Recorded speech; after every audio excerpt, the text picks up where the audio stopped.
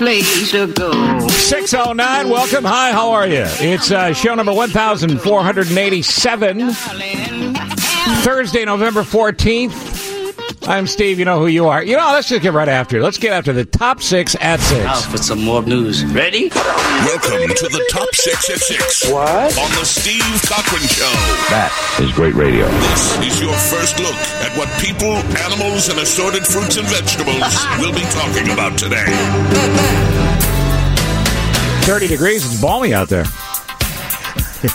All I'm wearing is a thong and a tank top. I know. Oh, I didn't need to see that this morning. It's been a visual delight. Right? Don't you You think? should wear your shawl. I should. I could get a chill. And your babushka. That would be a hot look. A thong, a shawl, and a babushka. Is that chicken skin on your legs? Walk into a bar. Item number 1, Starbucks giving out free drinks today. The buy one, get one free deal is on all handcrafted drinks. You might be saying, why is this a top story, Steve? Are you kidding me? I know what you people are interested in. You're interested in your coffee. Size grande or larger from 2 to 7 this afternoon only. You can choose whatever drink you'd like. The promo includes holiday drinks. So if you want a couple of peppermint mochas, good for you. All right? Everybody happy now? You're all going to get an extra coffee today. I have to wait till 2 o'clock? Oh, there's always complainers. Next.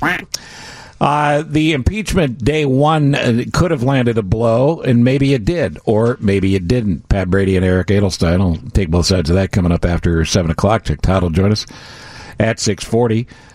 Impeachment day 2 coming up. It appears that the most impact would still come if any White House insiders are forced or volunteer to testify. So far, that has not happened. Next. Big ethics push in Springfield may have led or is leading to the biggest fish of all, and that's Mike Madigan. Mike Madigan's left-hand guy. See what I did there?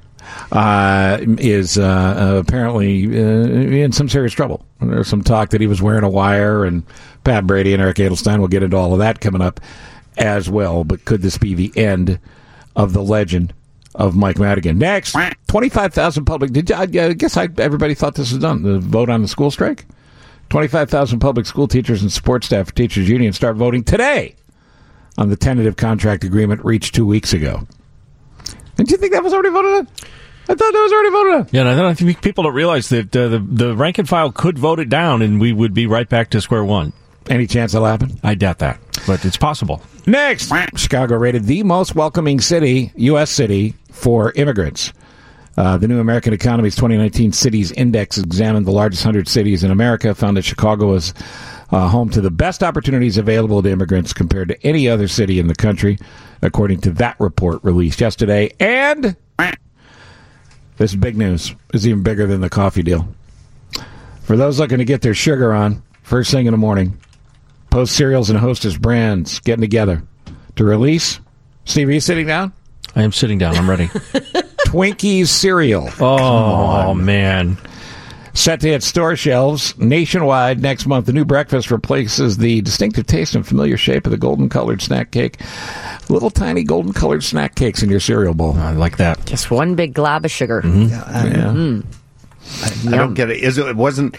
Aren't Twinkies supposed to be dessert, not breakfast? Tell that to the people that drink that coffee, right? What? Yeah. Your Starbucks milkshakes that you're having every morning. So it's Count Chocula, and it's, not dessert. It's There's breakfast. a lot of bad stuff for you out there. Yeah. Just pick yours. Good morning, Nick Digilio. Hey, good morning. How are you, buddy? I'm okay. How are you? Delightful. So, so you and Mom and Dad go to the movies every weekend. For people that don't know this, Nick takes his mom and dad out to the movies. I never asked you this. Who pays? Me. Yeah, good man. All right, so you take Mom and Dad to the movies. What did you see last weekend?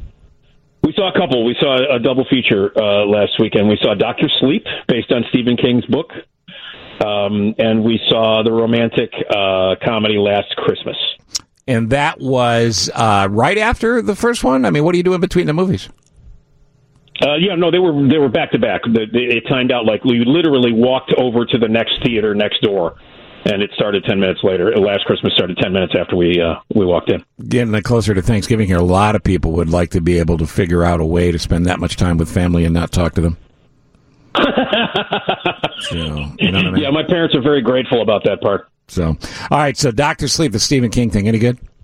I really liked it. I thought it was great. I've not read the book. It is the sequel to The Shining, where Danny Torrance, the little kid in The Shining, is now an adult, played by Ewan McGregor. I thought it was really good. I thought it was creepy and kind of funny, and also a really interesting take about, in my estimation, about alcoholism, and that's what The Shining was about. The book, The Shining, was written at a time when Stephen King was struggling with alcohol addiction, and the whole story was an allegory about alcoholism, and it really wasn't something that Kubrick did in his movie version of The Shining. But in this movie, in Dr. Sleep, it's really like the core of the entire movie, and I found that really interesting. And personally, it affected me. So, I really liked it. I thought it was terrific. What about Last Christmas? Not so good.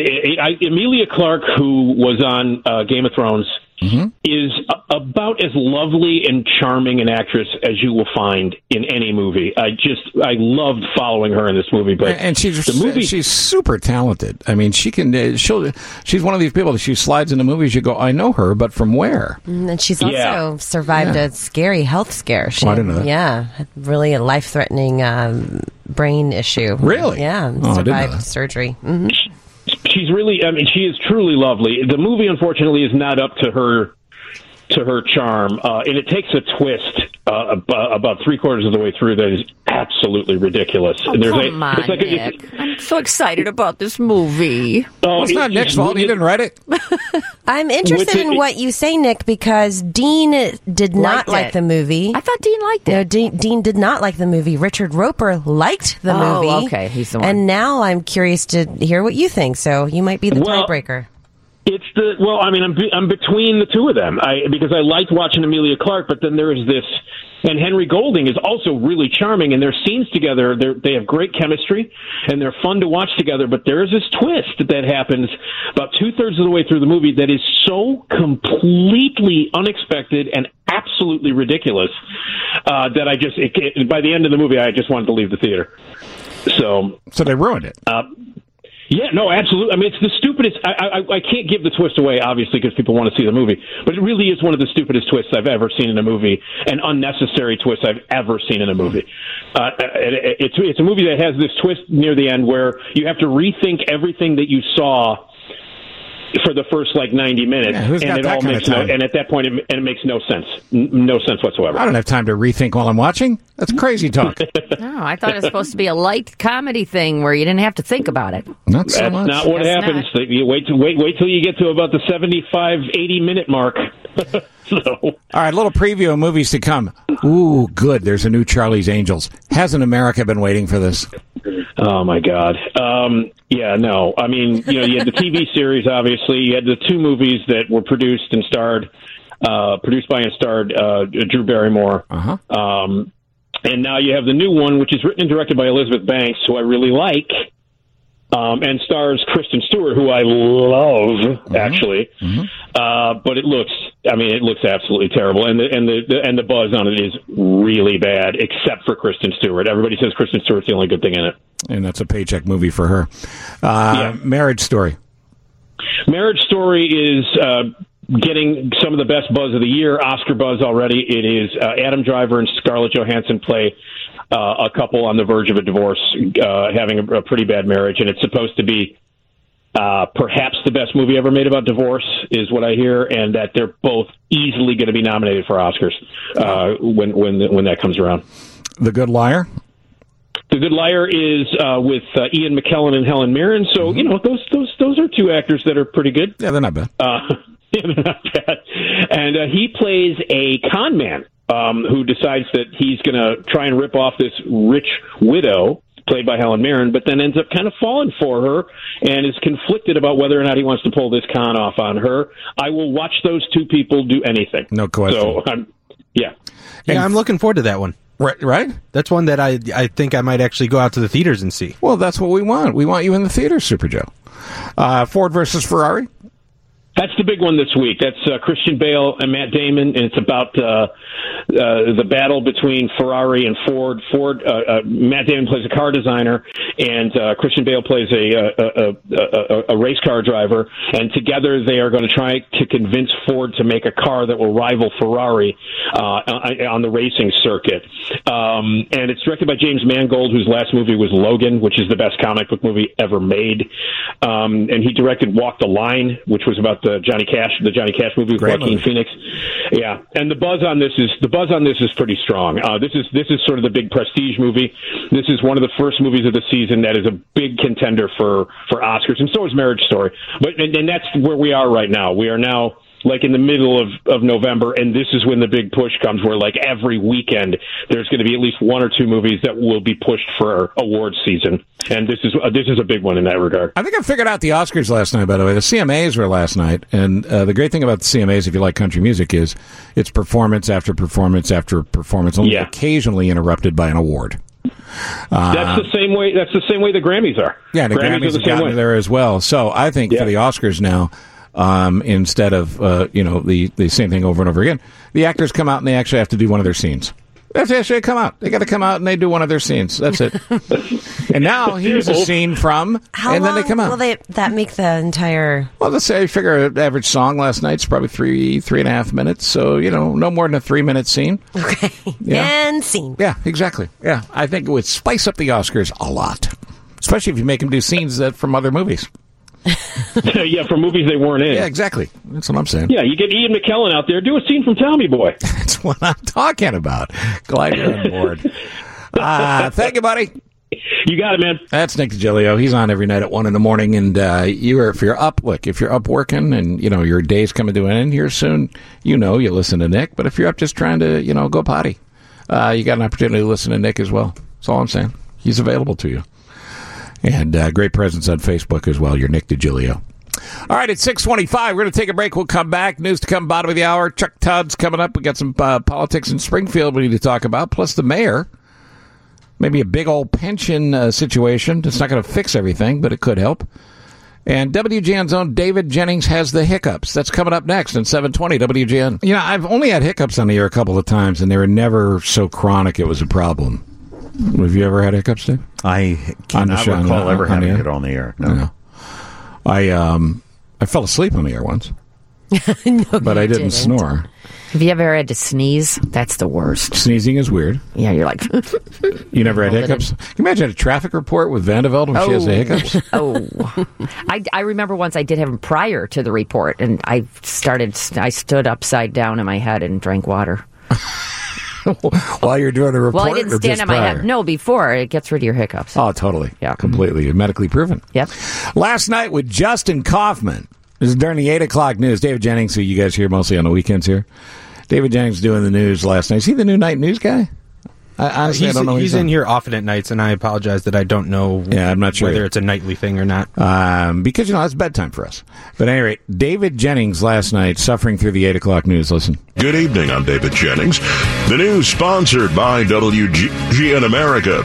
Mayor Lightfoot unveiled the city and state taxes on a Chicago casino for potential investors. But right now, there's no sign. Yes, Justin, I do have the hiccups. It happens. We'll get past the state house before the veto session. President Trump dismissed the day-long impeachment process. Ukrainian military aid that was held up. The instigation now, it could interfere with the makers today have voted to cap the cost of insulin. Prices have skyrocketed, leaving patients with some tough choices, according to Representative Will Gazzardi of Chicago. Bill caps out-of-pocket cost for insulin at $100 for a 30-day supply. It only applies to those who are regulated by the state. The bill goes back to the Senate for approval, and Governor Pritzker says if that happens, he'll sign it into law. Sports, traffic, and weather next on WGN. At least it wasn't like I thought it was going to be a full-on, well, that was pretty bad thing. I usually make that squeak when I hiccup. No, that was pretty. That was a lot of hiccups, and he fought through it. I give him credit. Yes, Justin, I have the hiccups. Poor dude. Anyway, David Jennings, very professional of you fighting your way through the hiccups. We're coming up on news time here. We'll get those headlines. Then Chuck Todd. And we continue with the Steve Cochran Show, number 1,487. Who said it wouldn't last? The host of Meet the Press, MTP Daily, and, of course, the Chuck Toddcast. Make sure you are a subscriber. Good morning, my friend. Hey, what's going on, Steve? Well, we know with sadness the passing of Zeke Bratkowski, fine downstate Danville, Illinois pal, and 88 years old. What a run. What a great athlete. Played for the Bears, the Packers, the Rams, and then back to the Bears for a season. Won a couple of Super Bowls with your Packers. And it's funny. He's I can visualize I think it was Philadelphia Chewing Company brand football card of Zeke. And I just remember as a kid, I love that name. Such a great name. I was always kind of a bummer he didn't get to play as much because I just thought it was a great name. Well, when you're following Bart Starr in the Lombardi year, it's tough to get on. Another great name, right? No, I mean, he was the backup to Starr. It's sort of like, there's nobody is going to be like, ooh, the Tom Brady backup, right? Brady didn't have a backup like that. Like Zeke was Earl Morrall was probably the best backup quarterback and most famous of all of them, I guess. And mostly sober, which you couldn't say about all those guys back then. Who said you had to win sober? I think you talked to some Redskins fans here. They'll say Billy Kilmer may or may not have won games sober, but when he would play. And he remembers. I hope I'm not besmirching. No, listen. Do you think Rico was sober every time he handled the ball? No, and he remembered at least half of his wins. That's it. Exactly. So, all right. So, everybody in Washington, of course, talking about the impeachment hearings, but you pointed out on MTP Daily yesterday, there's another major story that happened. Can you tell us what happened between the president of Turkey and President Trump? And obviously that's not the big news, but maybe it should be. Well, it was big news in that it's just bizarre that the president is welcoming Erdogan with open arms. And then he had this meeting in the White House with Republican senators who are just in this. It's a bipartisan fury with Turkey and what they did in northern Syria, what they've done to the Kurds. And the president forced this, basically helped launder Erdogan with Republican law, almost played mediator, where he's trying to convince, oh, no, let's not sanction Turkey. It's hard. The whole thing is, again, it goes to, I think, a long-term mistake the Democrats are making, which is narrowing the focus of their investigation too much. This Turkey situation, and why is it that he seems, whatever Erdogan wants, he gets? And it goes against what everybody around the president is telling him and wanting him to do. He does this on his own, with just a back channel with his son-in-law. It's you sit there and you're like, oh my God, it's like watching smoke over a landfill. You're like, ooh, that looks gross. There's something really stinky over there. And but it's like so stinky you're afraid to go to it. The president's relationship with Erdogan is, to me, a flashing red light. Yeah, and it's not being explored as just the second most weird to the Putin relationship. The senators that were in the office look like the really awkward situation at Thanksgiving where the brother-in-law that nobody wants to show up shows up anyway, and you got to pretend to be nice to him at the table. Why were they there? Why were they forced to be there? Or were they forced to be there? Well, they were invited there, and these are the friendliest senators to the president who are the most pro-Kurd, if you will, the angriest at the president.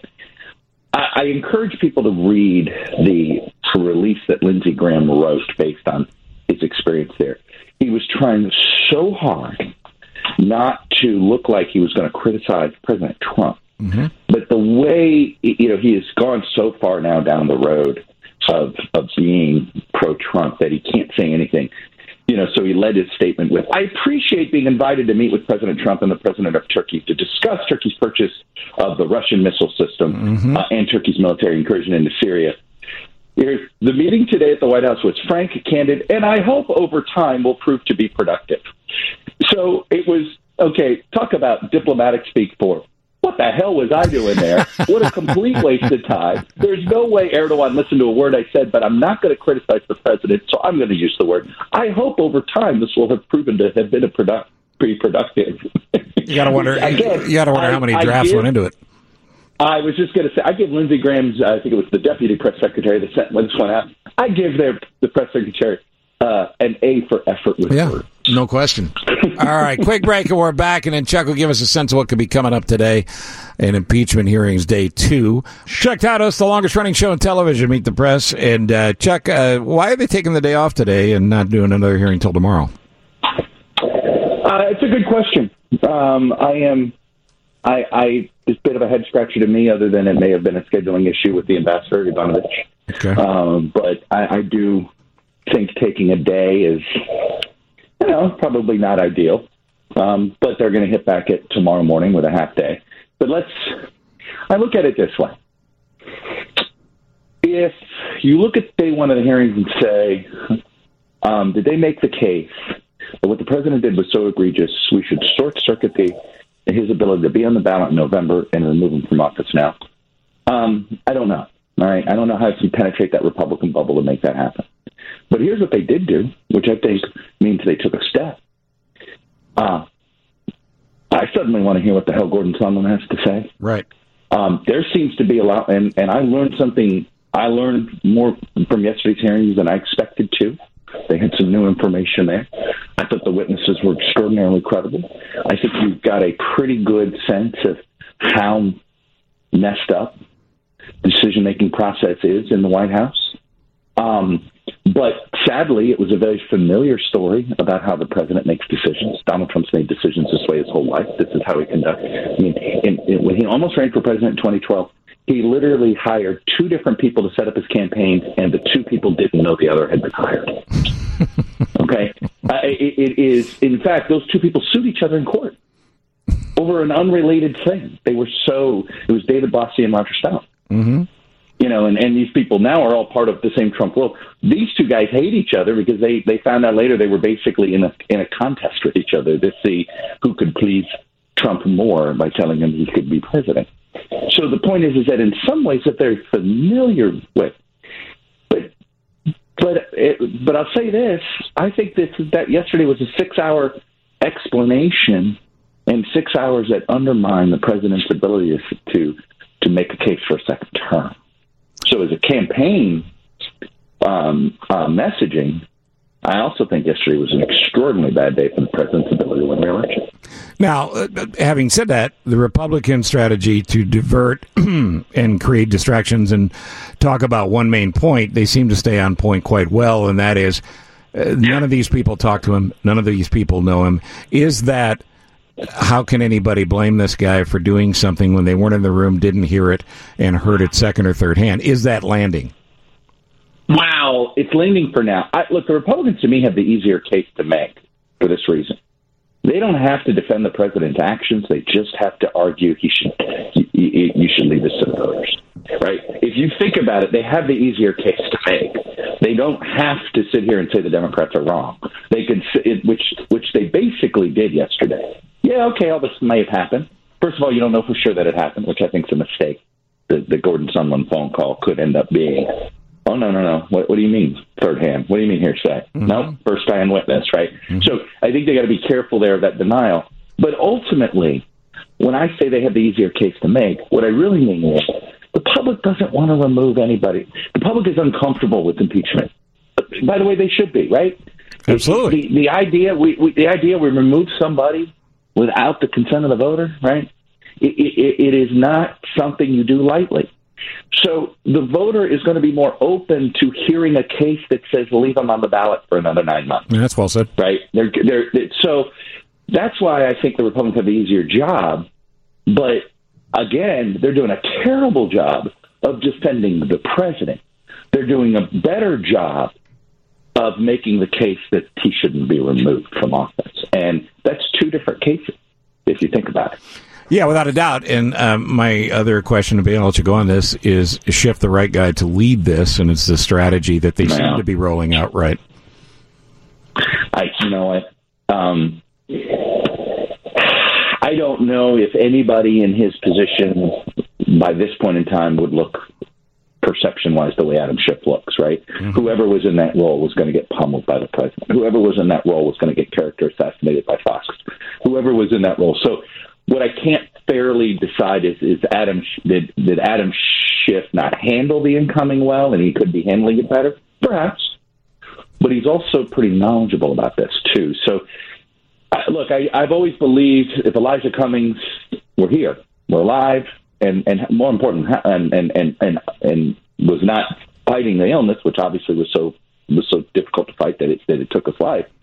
I've always believed that Elijah Cummings would have been the person that, in ideal world, that the speaker would have asked to lead this, and I think he'd have been a harder chair to attack. Yeah, without Although question. the president went after him too, so you can't say the president wasn't afraid of going after that guy either. But there was something about Cummings on camera and a fair-minded, balanced, historic figure that cut through. All right. Meet the Press on Sunday, MTP Daily, the Chuck Todd cast, watching Packers tape. By the way, down you film. will really enjoy this. I had Andrew Weissman, who was basically Mueller's number 2 on my podcast this week. He's just joined us he was. It's great to have an active legal mind. That's all. It was just if you enjoy that kind of conversation, you'll enjoy the podcast. A must listen, my friends. All right, Chuck. Thanks, bud. There you go. That's Chuck Todd. Meet the Press, MTP Daily, Chuck Todd cast. Chuck Todd on Ice coming soon. That's going to be a lot of fun. Jay, if you want to see Chuck Todd on Ice. Only if it's in Disney costume. Yeah. Which character would he be best as? Oh, maybe it's a character from Frozen. It would be great to see Chuck Todd singing Let It Go, Let It Go to everybody in Washington with a video in the background rolling of the impeachment hearing. Eric Adelsten and Pat Brady are in studio, and in the couple minutes we have left in this segment. I got 2 minutes, yes? Is that the number? Quick take on yesterday's day one. Eric? Not a good day for Trump. I mean, I think there's a lot of navel-gazing, and we want to parse this and parse that, but it was a bad, whether he gets impeached or removed, it was a bad day for Trump. He clearly committed illegal acts as President of the United States, abused his power to try to help himself politically, and I think that point was reinforced yesterday. Pat Brady? Yeah, I agree. I agree with what Chuck said. Less probably towards whether or not he's going to be impeached, but more towards should we reelect him. But again, all that being said, Deval Patrick gets in the race now, and the Democrat. It all depends who the Democrats nominate, and they seem to be having a problem figuring out who's going to be the front runner. That was not the question. Well, I'm just, fair and balanced, Eric. Fair and balanced. Wait, wrong studio. So Bloomberg and Deval Patrick now in. Is there something going on with the Democrats where if one leaves, another must replace him immediately? There must be some balance of 20. But doesn't that help? I mean, it ends up helping Biden, basically, right? Yeah, I mean... Which one, Deval Patrick or Bloomberg? Yeah, because that's East. Although Patrick, you could argue cuts into Warren, but he also is more of a moderate candidate than, Warren or Sanders are perceived as. So...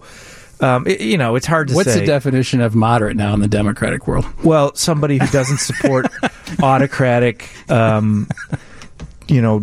it's good to see you, buddy. Despots that run other countries like Erdogan or Putin. That's basically moderate these days.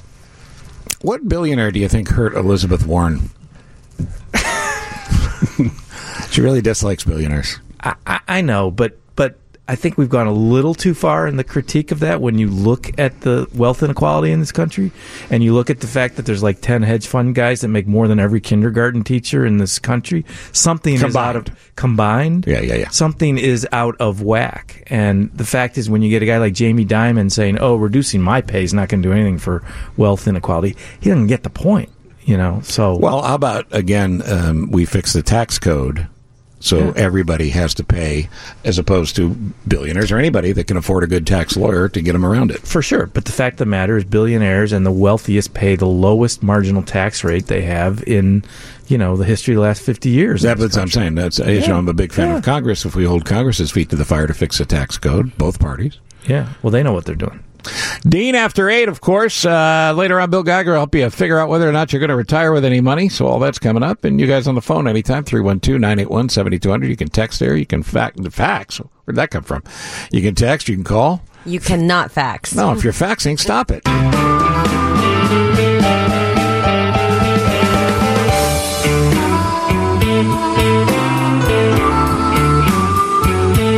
All right, 7:09 now. We got a mess.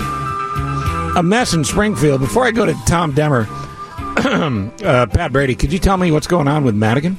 Well, let me get your microphone on, sir. Well, there's been a long-running investigation, but the big news of the week is, and the Trib broke the story late on Tuesday night, that Mike McLean, who is basically, if you follow The Godfather, Mike Madigan's Tom Hagen, it turns out the feds had his phone tapped.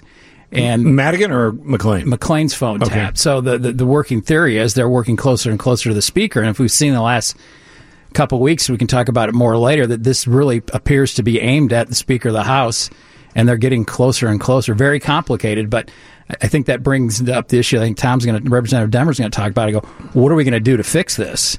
Because obviously what's going on in Springfield right now is not working for the people of the state. Representative Tom Demmer joins us. Good morning, Tom. Good morning. Thanks for coming on. I appreciate it. I should call you Mr. Demmer. We just met. So, Tom is good. Okay, I thought you might say that. Ethics in Springfield, where are we? Well, we're not making a lot of progress. It's been over 2 weeks since we introduced, as House Republicans, started to introduce a package of bills that are really directly related to this sprawling, ongoing federal corruption probe that has indicted members of the General Assembly, has caused a state representative to resign, and has everybody under the dome talking. We put forward a package of bills that really tried to close some of these loopholes that we found out by the federal investigation were exploited. And unfortunately, every one of those bills remains bottled up in Speaker Madigan's Rules Committee and has not been given a debate or a vote.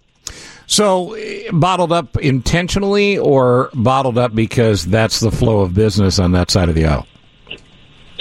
Well, a little bit of both. The flow of business is always different for Democratic bills versus Republican bills. It's not uncommon for us to find ourselves with Republican proposals that are, just blocked procedurally. But at the same time, you have to look into this a little bit further and say, over the course of the last 2 weeks, the Rules Committee's met. We've processed bills. Other legislation is moving. So it feels a little bit like these ethics proposals were singled out and prevented from having a discussion that, frankly, outside of this building, everybody says is a discussion we need to be having. Hey, Tom, that's Pat Brady, and as I've told you before, you are my candidate for president in 2024. But what do Republicans want? Hold on, Eric Cosa? He's doomed now. Brady's picking him for president. Wow.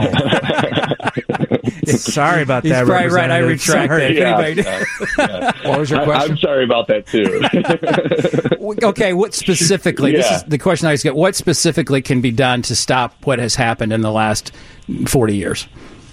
So one of the easiest things, the first thing that we proposed was a ban on members of the General Assembly serving as paid lobbyists to units of local government. Frankly, this is the thing when I say I'm running the bill to make that illegal. People say, I can't believe it's not illegal already. Or, how is that allowed right now? So just a ban on, you shouldn't be serving in the General Assembly and then also be a paid lobbyist. We've also got a bill to add some additional information to the statements of economic interest that we all have to file.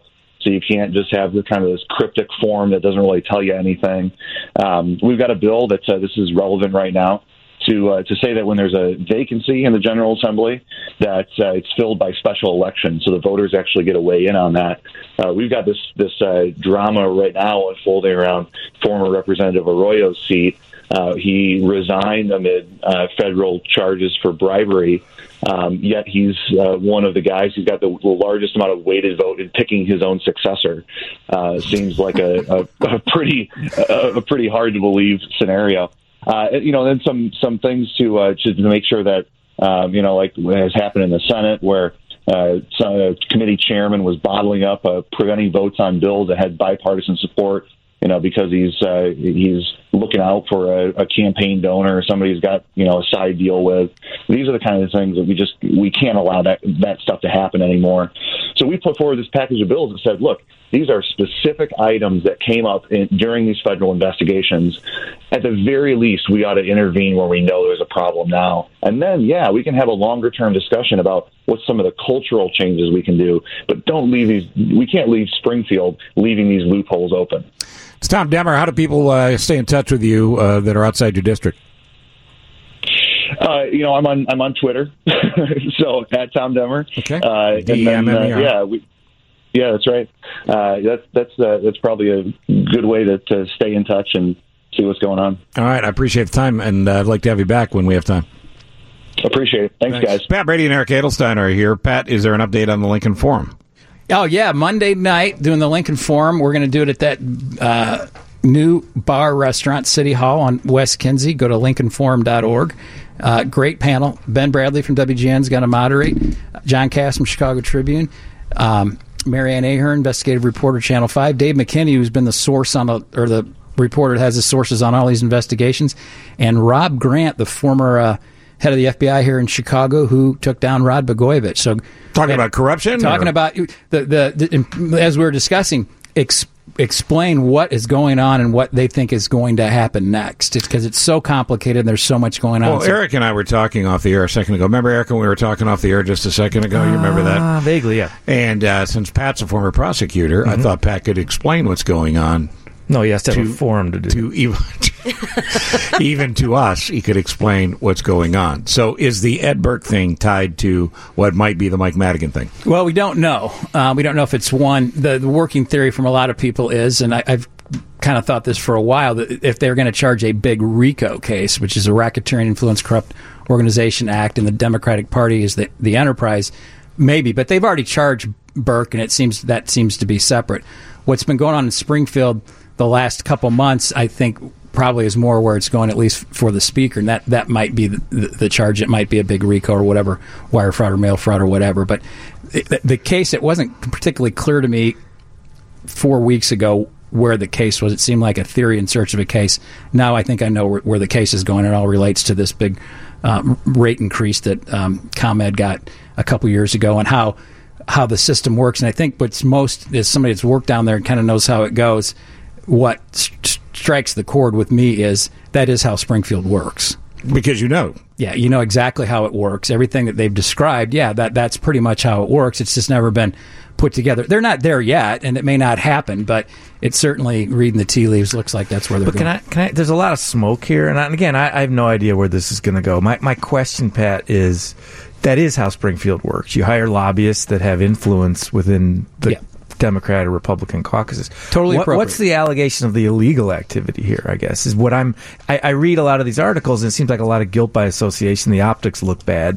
But what's the accusation of a crime? Well, the crime would be that this company or other companies, however they ended up charging this, went beyond that, hiring somebody with contacts to actually advance your legislative issue. That's completely appropriate.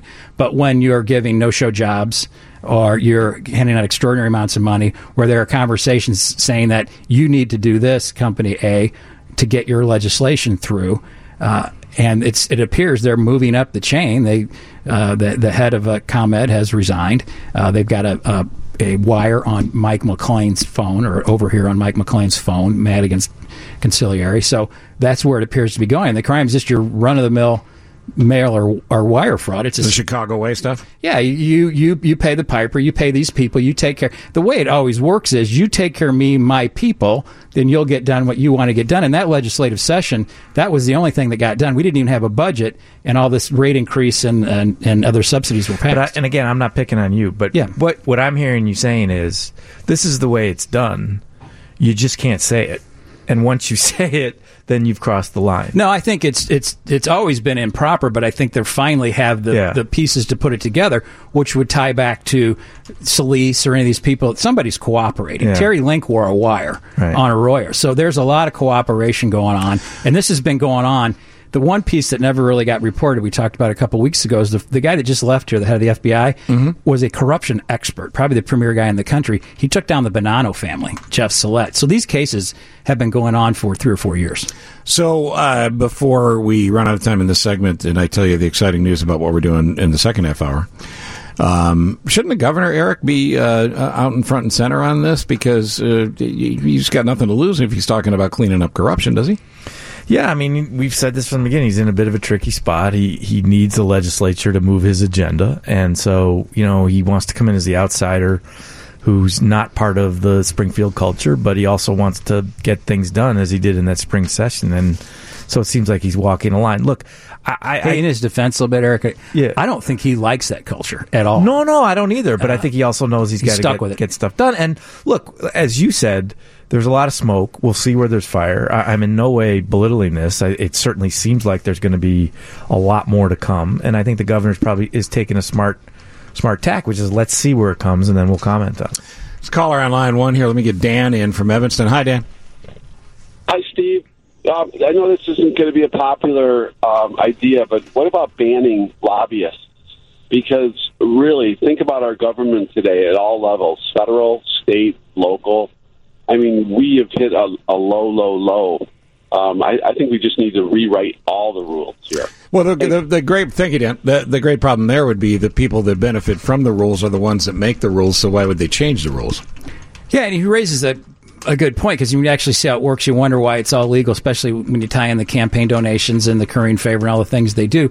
But the reality is the First Amendment protects that right to advocate for you or yourself or your corporation. So it's probably not a bad idea. Is it constitutional? Probably not. And is ever going to get done? No. But maybe another thing, maybe we get rid of gerrymandering, so we get a system, at least in Illinois, that's not so one-sided towards one party. How about there's been Supreme Court case after case that's looked at this: Pennsylvania, North Carolina, Wisconsin.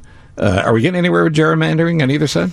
Yeah, I mean, there's progress made. North Carolina case, Wisconsin case. It's the challenge is it's the same problem as we have with the electoral counting system, is that it's state by state, it's county by county in some ways, and so it's hard to have one Supreme Court ruling or one law passed by Congress that governs everything. We have a balance of power where you have state government and federal government, and that creates this kind of patchwork system that is open to problems of gerrymandering, problems of election fraud, and until we sort of get past that, which I'm not sure we ever will, you're going to continue these problems. But we are making progress. Yeah, and the Seventh Circuit, when they looked at our map 7 or 8 years ago, said this map is, quote, I believe the quote was blatantly political, but it doesn't violate the Constitution. That's all the United States Supreme Court deals with. So until they pick the case that addresses this, I agree with Eric, nothing's going to change.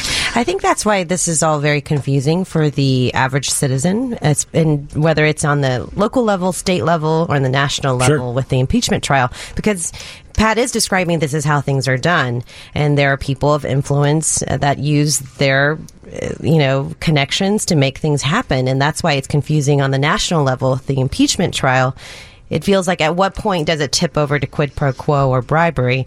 Because it seems like everyone's asking and currying favors and using and leveraging their connections. But you've hit on it, because the regular person that is tired of politics or is listening now all the time, they go, well, yeah, of course it's screwed up, so fix it. And then telling politicians to fix it goes into this long explanation and this long unwinding of things. And then we forget. Yeah, but it's like what the caller said. He said, why can't we just get rid of lobbyists? So, it comes back to the same thing I said. The people that make the rules would have to make that rule. And they already benefit from the rules. Here's the exciting news about the second half hour. We haven't done this in a long time, if ever. Ask Pat and Eric. 312-981-7200. Ask us what? Anything. Hey, thanks for the heads up on that. Yeah, absolutely. Because if I had told you it was coming, you wouldn't have showed up. Yeah. 312-981-7200. You both have businesses to protect, so I will give you an opportunity to say no to a question if you like. You can only pass once. Can I bring my counsel in next time? Yeah, maybe. Can I phone a friend? 981-7200. We'll go through as many questions as we can as fast as we can in a brand new feature on the program. This could last through the entire show, I think. Ask Pat and Eric. And Eric couldn't be more excited about it. Eric Adelsten, Pat Brady are both here. Let me start with this one, which is Paul in Schaumburg. Good morning, Paul. Hey, how you doing, Cocky? I'm doing okay there, Paulie. Hey, what's your question, huh? I'd like to know how Madigan has served almost my lifetime and how we can get rid of him is what I'm looking for. How's he still in office? Got it, Pat? Got to vote. It's the only way that he wins his district, and he wins it big, so you got to vote him out. Or you could look at the fact that the people that send him down there vote him speaker. So those are the two ways, but you got to participate. And by participate, you mean make sure the people that you vote for agree with you that Mr. Madigan has had enough time? Yeah, that's been the message for a long time. But give him credit; he gets a lot of votes and he gets a lot of support, and he's got a political machine. Has he set it up in a way where he can't be gone unless he chooses to be gone? Well, if you look at the numbers in his campaigns in his district, certainly. Okay. Joe is in Vernon Hills. Good morning, Joe. Hi, guys. So, Eric, I have a question. Here we are in the middle of November, and the primaries are only 3 months away, and there are so many Democrats vying for the nomination. Isn't it time to start weeding some of the people out that, according to the polls, have virtually no chance and start focusing on maybe 2 or 3 for the betterment of the Democratic Party to beat this insane guy? Yeah. Yeah, very logical question. It's a great question, and I think the DNC's tried to do that with these debate rules, where they've tried to narrow and winnow who gets to be on that debate stage. The problem is the standards they set up basically allowed candidates to go out and buy access to the debate stage through these email acquisition things, which is sort of stupid and has nothing to do with being present. But I agree with you completely. We should be winnowing.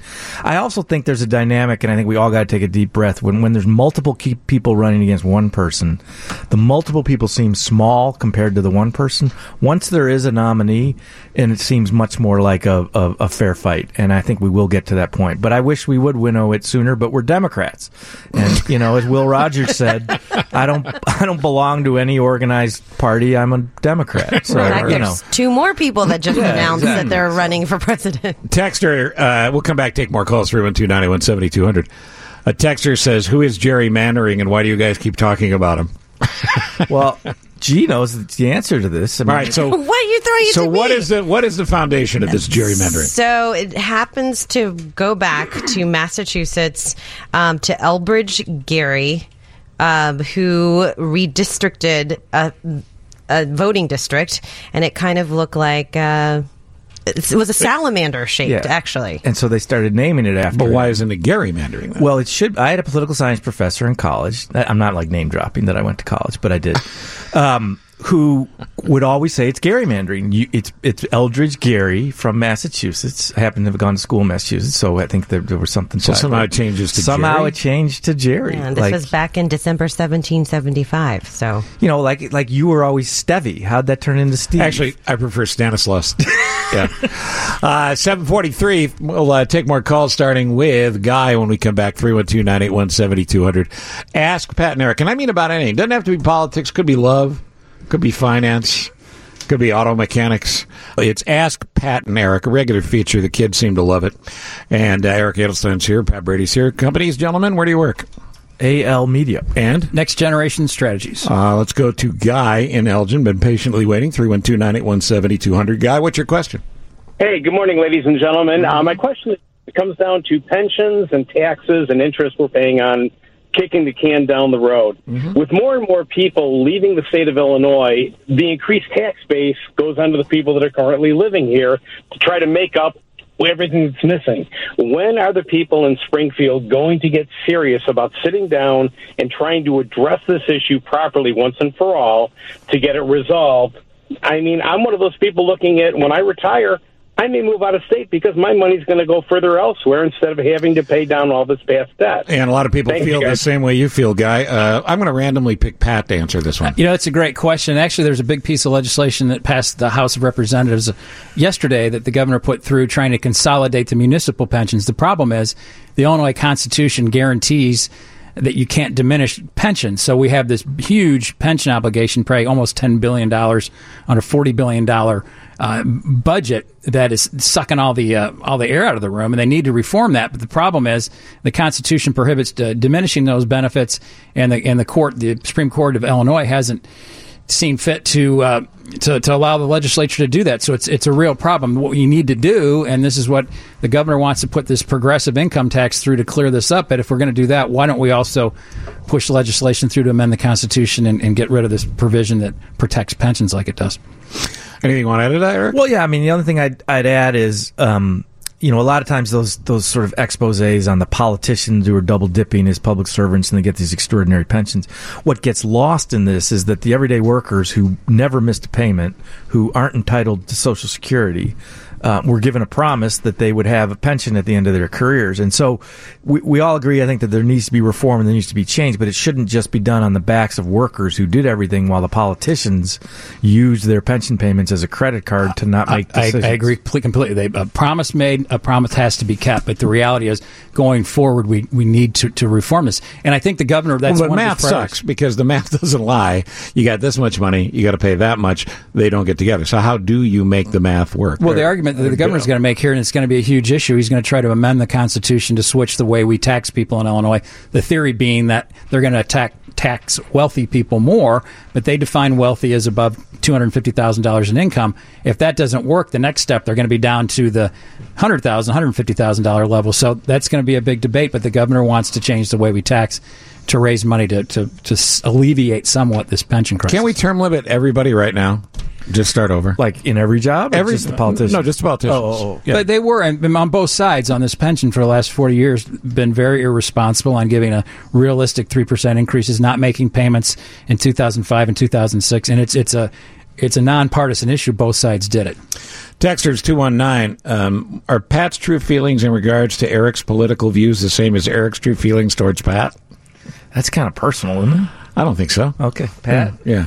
How do you feel about Eric politically? You know, I've said this many, many times, and maybe this is a change in direction. There's nobody I respect more than Eric. He is honest broker on this stuff. We've been doing this for 10 years. He's one of the smartest people I know. I mean, I've taught him everything he knows, not everything I know, but everything he knows. But I really mean that sincerely. We can fight all day long, but we walk out and make fun of Cochran on the way down the hallway. And that's not a lie. Yeah. No, I mean, as long as we're being mushy, thank you, No, I'm Pat. not being mushy. I'm just, change the tone. Look, if the Republican Party would listen to Pat Brady nationally, we wouldn't be in the mess that we are today. And I have all the respect in the world for people who I disagree with, and Pat and I disagree on a lot, but we're both Americans, and we both believe in this country. And, he's the one that reached out and had me on this show. So I love doing stuff with Pat, and we're going to be announcing our engagement soon. Yeah, the cottage you have. We're doing a location destination wedding, though. We are. Steve and I are just very disappointed with both of you that you each respectively have not done more for your parties. I know, we're trying. We're trying. Here's the thing that seems to have been lost, and I don't know if you guys agree or disagree, but when you're president of the United States, when you're governor of a state, even when you're representing a district, sure, you owe something to the party that helped you get elected, but you're representing everybody in the district. Amen. And the people that have been elected now seem more so than ever to only be concerned with the people who got them into office and could get them in office again. Has it ever been worse? Well, it's always been that problem. I mean, you go back to political science in the 60s, it'll tell you that fundamentally human nature, the job of every congressman is to get reelected. I think it has gotten so bad, though. And, Pat and I think he and I, here's one thing we do agree with. There are more important things than winning or losing an election. And those more important things are the character of this country. And, we are in a dark, dark place. And I think if we had more members who would be profiles in courage and do the right thing, it would help the situation. Unfortunately, that goes against human nature. Yeah, and I think there are a lot, and I know a lot of them, so does Eric, very decent, hardworking, dedicated people in the United States Congress right now that are getting drowned out by the echo chambers on both sides. And it's social media. It's the ascension of these cable news networks that all have an agenda. I do think that there are very good people there. We just need to reevaluate how this system works, because right now it's really not working for anybody. Even watching yesterday, you're like, are we really here? Is this where the country is? I mean, we've got big issues to deal with. I mean, Erdogan on one side, and then the hearings. I'm like, what the heck is going on here? Right. There's a great piece by Jill Lepore about impeachment. And this is to your point, I'm not taking sides, and this isn't my point, is that every time this country's done impeachment, it has had a fundamental change in our politics. For example, in Andrew Johnson, it basically created Jim Crow because they couldn't get Johnson out of office, and he was a opposed Democrat, but he opposed Reconstruction, allowed those Confederate states back in, and it created it until really the 1960s in civil rights legislation. It created an era of Jim Crow. So the point being, impeachment should never be done lightly. It is a huge consequence. And I think to your point, watching it yesterday, I'm not sure we all take how serious this situation is. Well, we talked about it yesterday that general public is either exhausted or completely bored, and I don't think bored is the right word. I think it's they don't feel like it affects them. Right. They don't But the feel world, the thing, the world watches us, right, to see what we're doing, and it's such a and we're disappointment. fallen as being a world leader. But how do we change the perception of the American public? How do we get people to not be bored and exhausted? To me, it's like going to the dentist. You don't want to go. You got to go. You got to go vote next year. And you have to do some research ahead of time. You got to take some time to look at what's online and to read more than just the stuff you agree with. And do a little research, and you got to do it. But when you're busy and you got to pick up the kids and you're working and you've got to figure out what's for dinner and you got to pay the bills and how do you get that person to care enough when they don't feel like anything that happens in DC You go out to Midway and watch the honor flight come back. Well, there's that. And then you'll go, maybe I should take a couple seconds and pay attention and see what World War II. We got 355 days till the next election, and I get why people are fatigued and feeling like, well, it's not going to make any difference anyway. But it truly does if everybody does it. Yeah, and we are. I think she's right. We are all exhausted, and Trump has created a level of chaos. He's the symptom of it. He's not the cause of it, but he's taken it to a level that is exhausting for most Americans. And in a way, that exhaustion plays to his strengths because he can create chaos and then everyone turns away. My worry is how do we ignite the spark back in the American public and in the citizens of America to care again, because it feels like it's going to actually make a difference in their world whether they pay attention. Yeah, I think they care, but I think you're saying the same thing. I think they care. It's a matter of whether or not they act. I think you need somebody kind of, and it's different, and it's not apples to apples, but in 1980, when Ronald Reagan, a 70-year-old man, actually made America feel good about America again, that was inspiring, and he won 49 states in 1984. So I think it starts with the message that the leaders are presenting. And lastly, and thank you, Pat, thank you, Eric, and go to lincolnforum.org for all information on actual public debate and exchange of ideas. But apparently G is the whistleblower, according to two of our texters.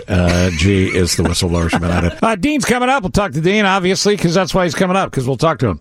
So we'll get to that in just a couple of minutes after the news, which is about 30 seconds away. In the meantime, 312-981-7200. Sorry we couldn't get to all the phone calls. Another exciting edition of Ask Pat and Eric, hopefully coming soon. It's the Steve Cochran Show featuring G. Suk-Yi, Dave Ennett, Steve in the newsroom in just seconds, Mary Vandevelde, there's Super Joe, and there's Viv, and as always, we thank you very much for listening. Ladies and gentlemen, live from where he works most of the time, Dean Richards, good morning. Oh, this isn't work. This is fun. It is kind of fun, right? I should pay them to do this. Oh, shh. Uh-oh. We're giving out ideas now. That's Come on the record. So I'm watching the CMA Awards last night. Yeehaw. Do you wear a cowboy hat and six-shooter when you watch the show like I do? And chaps. Well, yeah, you always wear chaps. Kind of goes without saying, doesn't it? Even in the coldest weather, he wears chaps, which I give him a lot of credit for that. Now, here's the thing. I believe, and I mentioned this to Nick Digilio, I believe we can save the Oscars if we go with the same format, but instead of a lot of music during the Oscars, people come out and they do scenes from other people's movies. Huh? That would be interesting. Right? Now here's Tom Hanks with a scene from Macbeth. Something like that. Could be interesting. So, did you enjoy the CMAs? I only watched the tail end of it because I was at a movie screening last night. Speaking of Tom Hanks, I saw his Mr. Rogers movie, Beautiful Day in the Neighborhood, last night. But I did see the end of it, and I saw a lot of clips of it this morning. And it's a fun, it's a tight, fun show. There's just a lot of good performances, a lot of positive energy. I haven't seen the ratings for it yet. Award shows have been suffering in ratings because of the internet.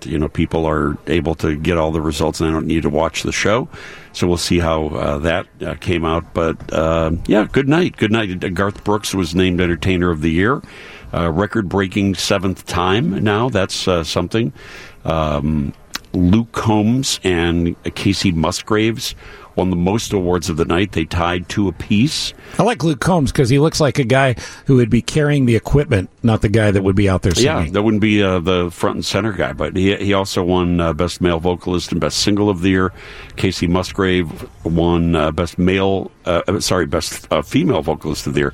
That would be something if she won Best Male Vocalist. That's how good she was. That's how good she was. She was the Meryl Streep of country music. She can do anything. Old Dominion won Best Vocal Group. Ashley McBride, Best New Artist. Maren Morris got Album of the Year for her collection called Girl. And Single of the Year, Blake Shelton's God's Country. You want to hear a little montage of some of the performances? I would like that. Ready, roll.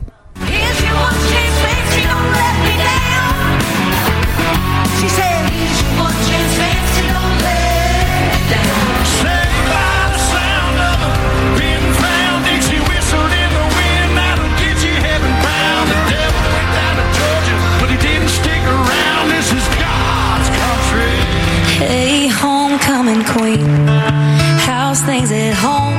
Still walking on eggshells when that curtain's closed. Let freedom ring,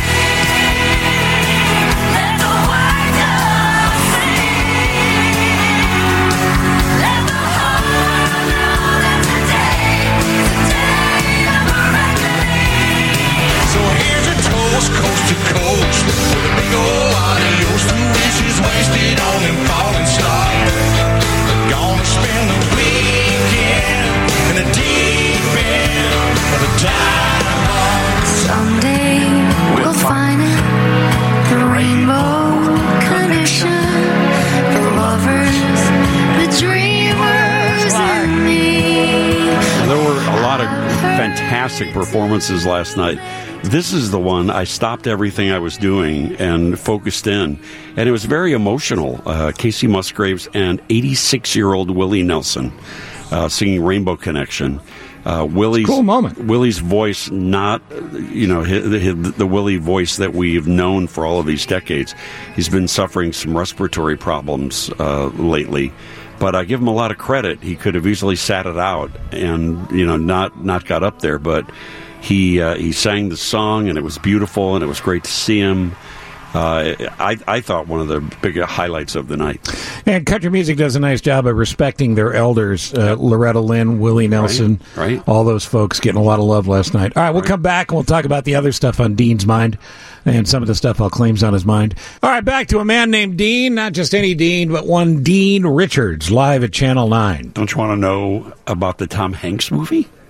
The Tom Hanks movie, A Beautiful Day in the Neighborhood. Well, I do. I saw it last night. We had a Chicago screening of it last night. I forgot about it. Thank goodness you remembered to mention it. Are you going to be interviewing him soon, Dean? I'm going to New York to interview the whole cast of this movie, including the real Mr. Rogers' wife, Joanne. Featured in the documentary, which we loved. Exactly right, and depicted in this movie. But bring some Kleenex when you go see this movie. It is beautiful. It is another amazing performance from Tom Hanks. I think one of the best of the year. And it's not like taking the biography and just putting Tom Hanks in. It's not really a biographical telling of Mr. Rogers' life. It's how Mr. Rogers affected a magazine writer who was doing a piece on Mr. Rogers, whose life was kind of in shambles, and he was a very negative person. Stevie wouldn't know anything about anything like that, being a negative. But my life being in shambles, certainly, but not the negative. Not the negative part. Yeah. And how Mr. Rogers affected this guy. It was just so beautiful and so moving and so touching. It opens November 22nd. Monday, I'm going to be in New York. Can you tell us, because you can't review it because you'll be arrested by the review police, right? But can you tell us if Tom Hanks does the expected great job that he does with every other movie? Yes. Okay. Yeah, without a doubt. I thought, watching somebody doing a Mr. Rogers impersonation kind of, would be cartoonish, but it's not. Like the way I do it. Well, yours sounds like the Queen of England. Every impression that Steve it's a beautiful day in the neighborhood. Every impression that Steve does sounds like the Queen of England for some reason. I don't understand that. It is odd. But I'm going to talk to the whole cast on Sunday at the premiere, and we'll have some of that for you on Monday. And it's 3 hours and 45 minutes long? No. It's a very tidy, it's actually under 2 hours. I want to say it's about maybe 150, the way 145. God intended every movie to be. No, it was beautiful. Especially Joanne Rogers, Mr. Rogers' widow, I don't know if they're going to do this at all the screenings of the movie, but they had a little intro of her saying, "Thank you for coming to this. Fred Rogers would have loved this," introing the movie. But she said, in particular, in these times in which we're living right now that are so negative and so divisive, that she hopes that people will, if Mr. Rogers had any legacy, it's to be kind to each other. So you leave this movie and I was hugging people. It was a little awkward in the theater, right, as I was leaving in the parking lot, just hugging strangers. While you wept silently on their shoulders. Right. Hi, neighbor. Get away from me. I can't wait to see it. Yeah, it's good. November 22nd. A couple of texters. 312, ask Dean who would win a WWE match, the Joker, Joe Pesci, or Mr. Rogers. Let's break this down. The Joker is nuts. Joe Pesci is nuts, but in a movie nuts kind of way. Yeah. I think Mr. Rogers, in his prime now I'm talking about, right. In his prime, yeah. With his sneakers already on, I wouldn't mess with him. He was wiry. He was a very physically fit person. He swam all the time. Mm-hmm. Yeah, very, very strong. But I think what would happen is he'd get in the ring with Joker and Pesci and, talk to them. Now, what are you angry about? Mr. Joker? Sometimes we feel anger in our lives.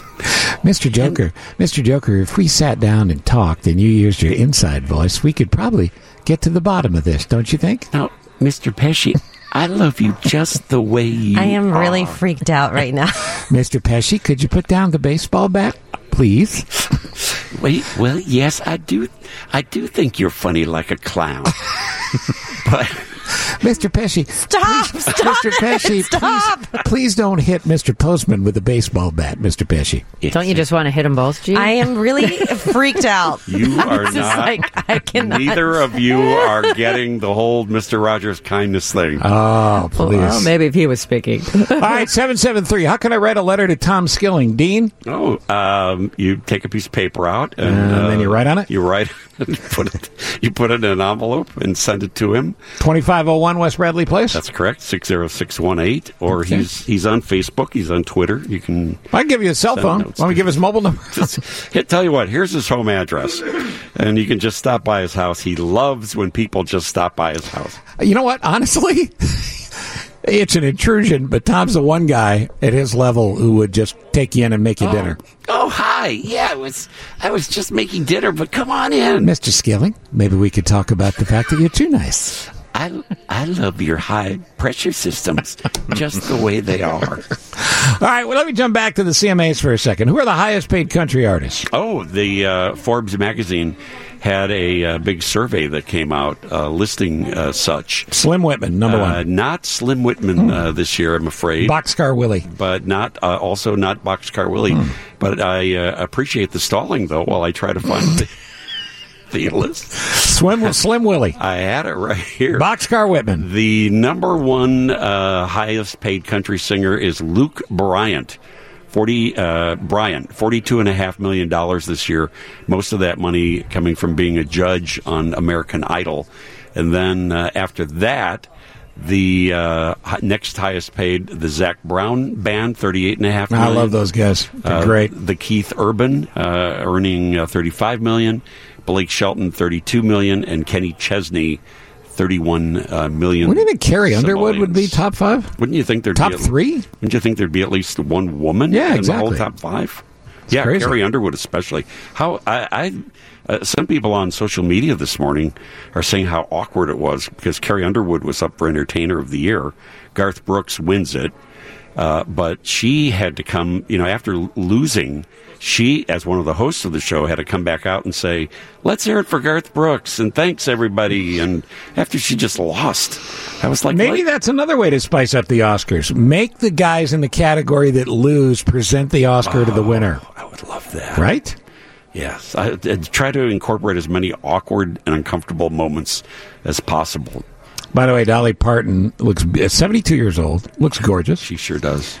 72 years old, and her net worth just surpassed $500 million. Wow. A lot of money for a kid that grew up in a house with 12 brothers and sisters and no plumbing. Yeah. Yeah, pretty good career.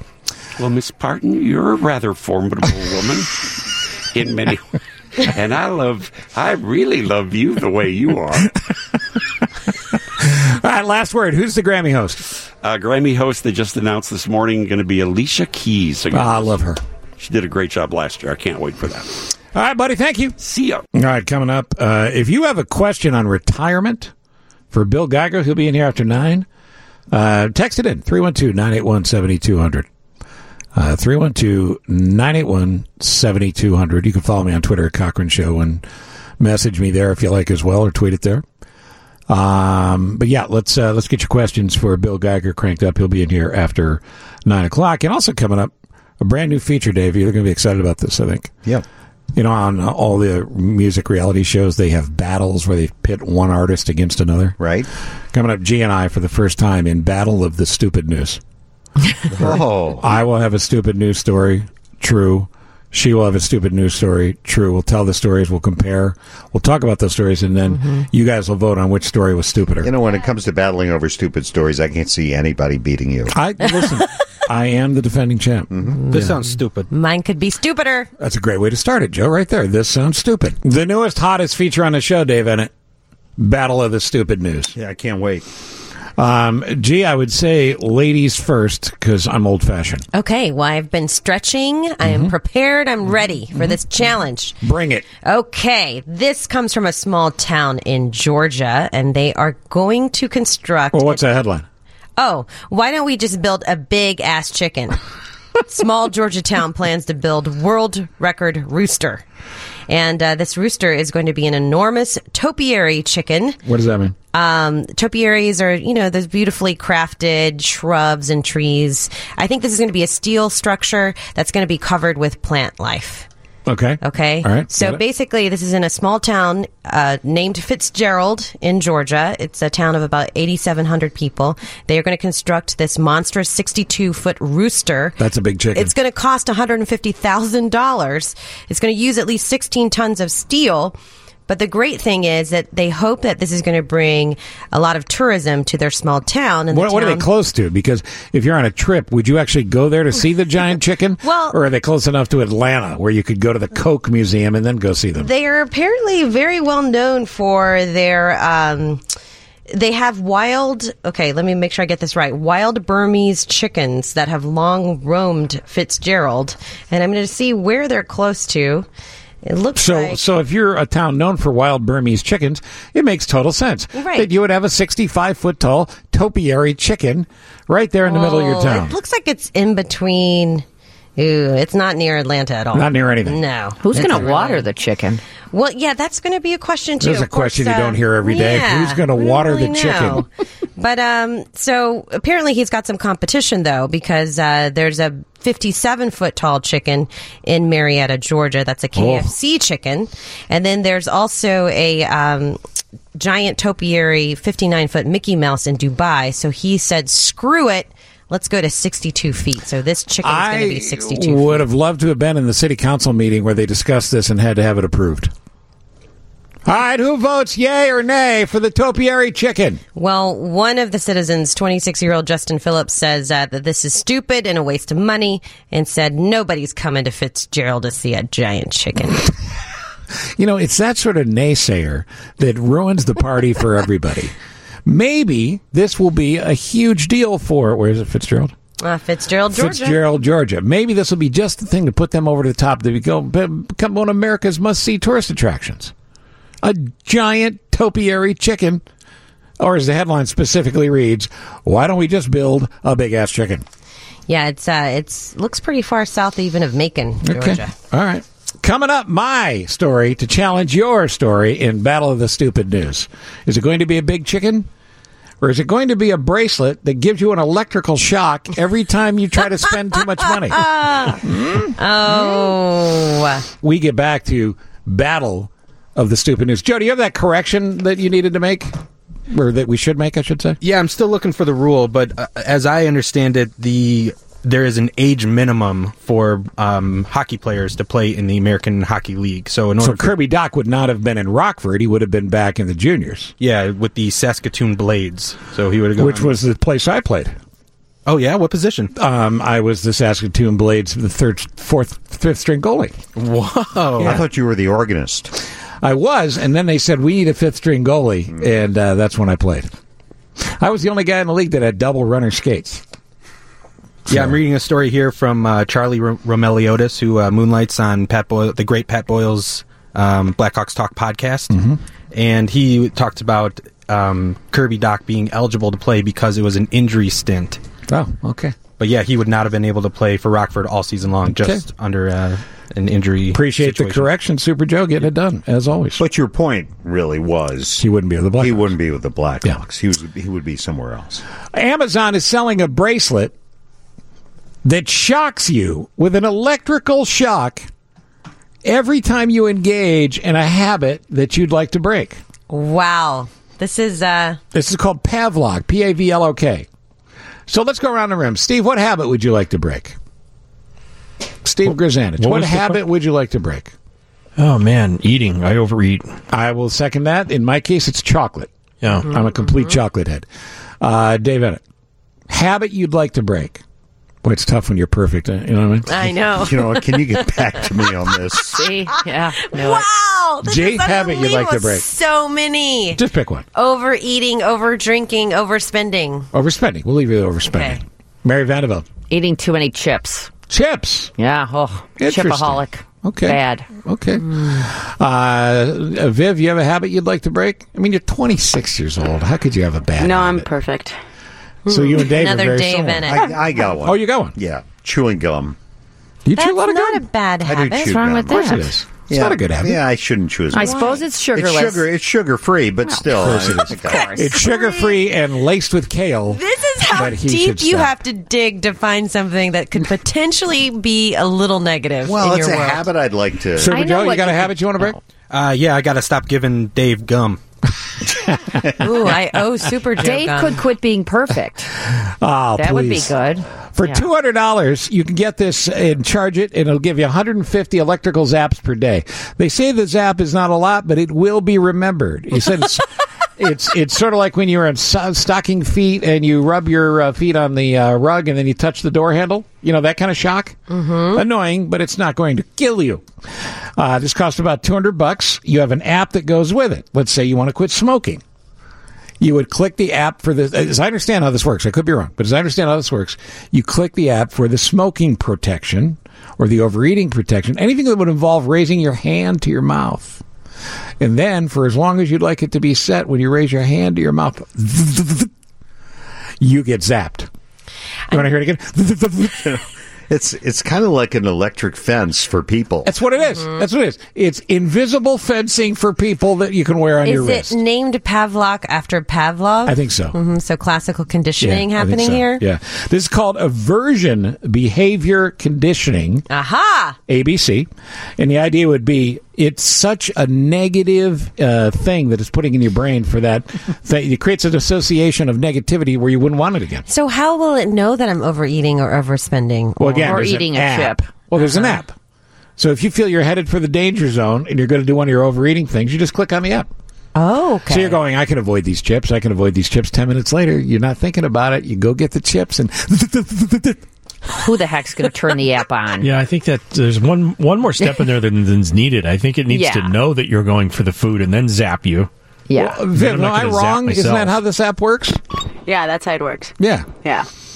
Because The app otherwise, really it would helps. otherwise it would have to have a camera on you to watch you 24/7, and then a guy would have to push a button. There actually is a manual button on this thing as well. So if you want to punish yourself, you reach for the chocolate and then you zap yourself. That's another way to train yourself, though I'm assuming that would be slower. Is there a remote control where someone else could Yeah, zap see, you? now Dave's onto something. Have your significant other be able to press the button. Well, they could download the app, I suppose. That this sounds would be quite that fun. sounds too dangerous. I mean, what if you're mad at your partner? You can just zap them all day. Imagine in a divorce. You'd be zapped all day. This is going to be Yeah, it's cause a lot of problems. It's $199.95 on Amazon. Pavlok. So here's my question: which story was dumber on Stupid News Battle? Was it G's giant chicken or my self-shocking bracelet? Hey, my $150,000 chicken. Versus my $200 self-shocking bracelet. Habit-breaking, self-shocking bracelet. They were both pretty dumb. They're both dumb. There's no question, but we need a vote. Viv? You mean dumb as in a dumb product? Stupid or news. Just Which story was stupider? Don't overthink it. Which story was stupider? I would say chicken. Chicken stupider? I agree. Chicken was stupider. Chicken stupider, Dave? I love topiary, but you got to go with the chicken. Chicken. Yeah, me Chicken. too. I'd go on the chicken. Well, Steve, Sorry, Steve. All right, no whammies, big chicken. All right, so it's all chicken all the time. What do I win? What do I win? Never chicken. been Win a Pavlok. I have never been beaten in my selection of stupidity ever over the course of my career. You have just defeated the master, me, when it comes to stupid news. Wow. Yeah. I feel so Congratulations. honored. I wish there was a theme for this, some sort of music that would exemplify your victory. Do I win something? Yeah, the joy of going around and telling people that you found a stupid... You know what? As a matter of fact, I have an idea. Here's what you win. What, $20? You and your giant chicken. Here's You're what you opening win. your wallet. What's Here's happening? $10. Go out and get yourself a chicken sandwich from Popeyes. Oh, my goodness. It's a real $10. That's an actual $10 bill. Go get yourself a chicken sandwich Can to I get celebrate one of your those, giant chicken. money pins to test this? Anybody got one of those that changes color? You hold it up to the light. You can see the see if it's got the stripe. Oh, in it. yes. It's got the watermark. Okay. Mhm. Dave's in Lombard. Dave. Hello. Yeah, what do you got for me? Very simply, if you don't want to spend $199 to get your bad habits stopped, you put a rubber band around your wrist and snap it every time you are thinking about the bad habit. Yeah, there you go. Kind of hurts and you forget the bad habit. Are a genius, sir. Yeah, there you go. Exactly right. You could do several rubber bands, like especially the thick ones. What that if would you- really hurt. If you're a guy and you don't want to wear a rubber band, punch yourself in the face. Every time you, instead of reaching for the chocolate, just punch yourself right in the face. I can't think of anything cheaper than that. You know, Dave, it's the headache aversion therapy, too. A long time ago, we learned this. I believe it was an Asian philosopher at one point who came up with this, but the idea would be if you have a headache and it's a really bad headache and you can't stop thinking about the headache, take a ball-peen hammer and smash your toe. You won't be thinking about the headache at all. Well, it's the same concept. I agree. All right, There my you friend. go. Thank you for calling. I appreciate it. That's what some... I remember going to a chiropractor years ago, getting my neck adjusted, and they said they tell you to wiggle your toes. Mm-hmm. It's the same thing. Yep. And then they crack your neck. Do you know what would happen if I ordered this Zap bracelet? I would be wearing the Zap bracelet, ordering my stuff on Amazon Prime, eating the chips, and being zapped all at once. Well, this could happen. I mean, I'm not going to lie to you. It could happen. By the way, somebody said Cliff Clavin on Cheers had this idea for a zapper years ago. Well, I'll tell you, Naomi, what you got there is a bracelet. You got a bracelet on your wrist, and that bracelet will zap you. What do you think? And that was probably in the 80s.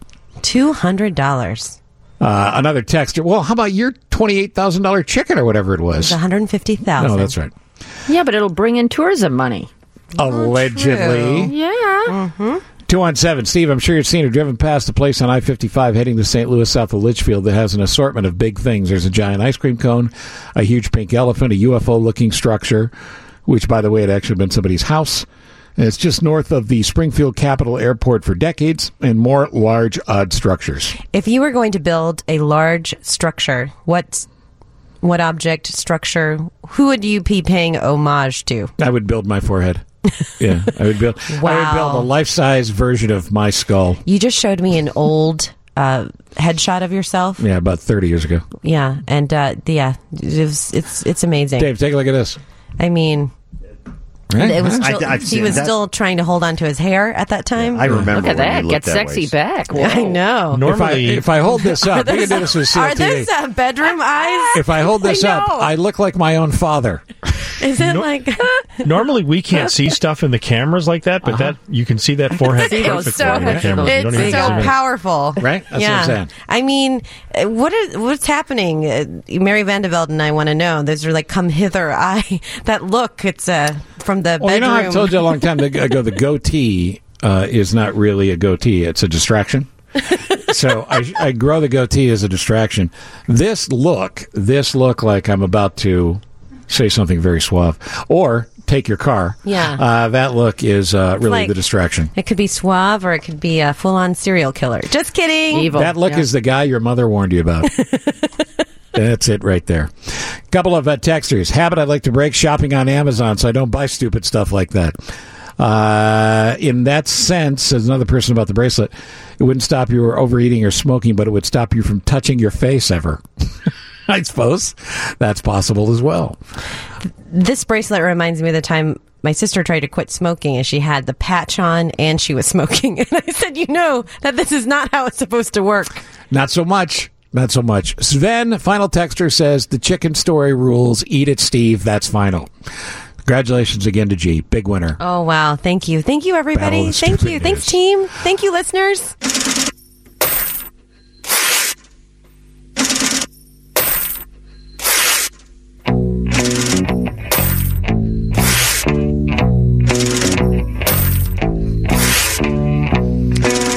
Now, Bill Geiger's here, and good morning to you, sir. Hey, good morning, Steve. How's everything? Well, I'm fine. All fine. Wonderful. What's the number over there at Geiger Wealth Management? Do you know it? 800-681-2498. Got a bunch of people firing in with questions before we get to the root of the stuff I want to talk to you about, but this comes up a lot. How old should I be when I take Social Security? It depends. I know that's not the answer you want to hear or the caller wants to hear, but it depends upon your personal situation. What are the trigger points for 62 versus 65 or 67? 62, 66 and 3/4, 70 and a half. It kind of depends upon how much you need the money right now. In general, if the longer you wait, the bigger your Social Security check's going to be for the rest of your life. You may decide to take it early, but when you're 70 and a half, you may regret for the rest of your life that you're not having a bigger paycheck.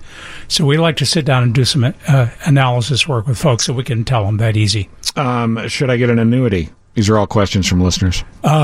If you're looking for dependable income that you can sleep at night and it's safe, you don't have to worry about it, then yes.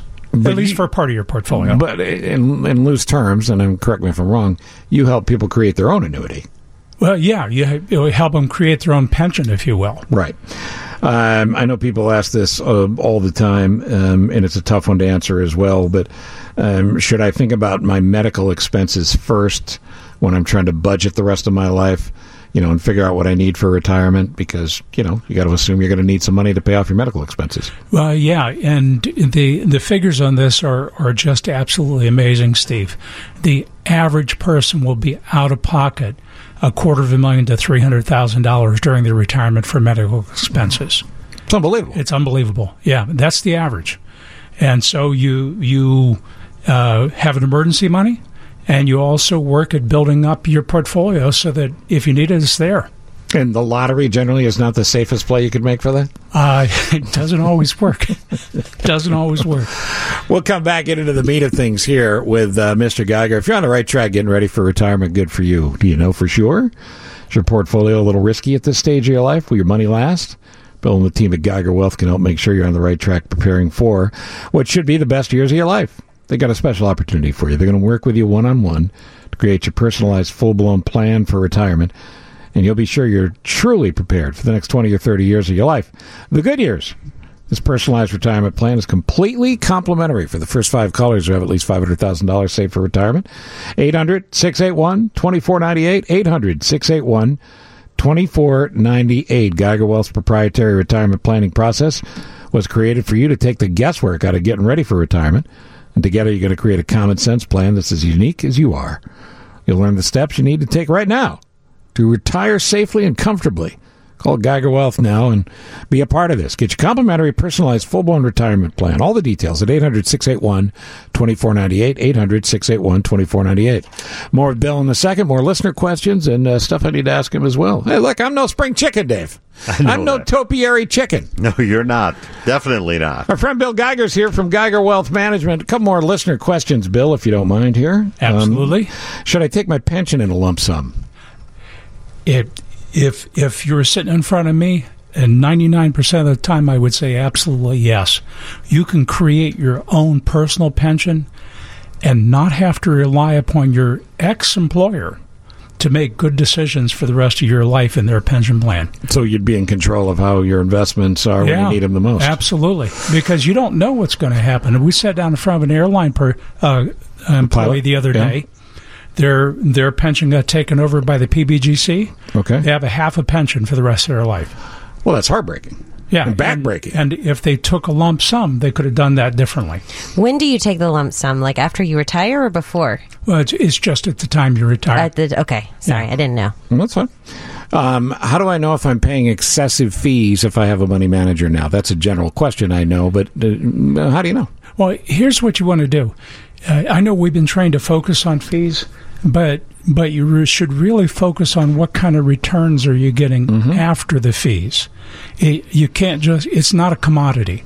If somebody's returning 15% a year to you after fees, call me and give me their number.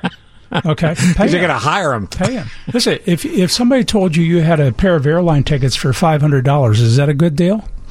If you had a well, it depends on where you're going. Depends on where you're going. Yeah. If it's 2 tickets to Paris first class for $500, it's a hell of a good deal. So it's what you're getting. Right. Is the important thing. It's a little harder to nail that down, but it's important. But it's funny, right? Because too many times we get caught up in that's how they get you. We're too worried about is this guy trying to snake me for money. Fact is, I've had agents throughout my career because that's what you do in this business. Mm-hmm. I've had good agents and bad agents. Yeah. But if I have an agent who is returning, like you're returning, 15, 20, 30, 40% more than I could have gotten on my own, whatever you need. Be happy. Right? Right. Exactly. All right. A lot of people come to you all the time and they say, why is it always the late 50s and early 60s? Why is that the sweet spot for retirement? Steve, it's a different part of your life. If you're late 50s, early 60s, your portfolio really should not look like a 30-year-old's anymore. 30-year-old can blow themselves up. They've got 30 years to make it back again. You're late 50s, early 60s. You don't have 30 years. And a big loss at this stage of your life will change the rest of your life in one way or another. So that's why we specialize. That's why we focus on this particular age category, because we need to get the message out. We need to help people change from a too risky portfolio to one that's just right for their retirement. CG, you got 30 years to fix this. I don't know. I'm nervous. Oh, we're just kidding around with G, who likes to tell me what a financial tragedy she is off the air.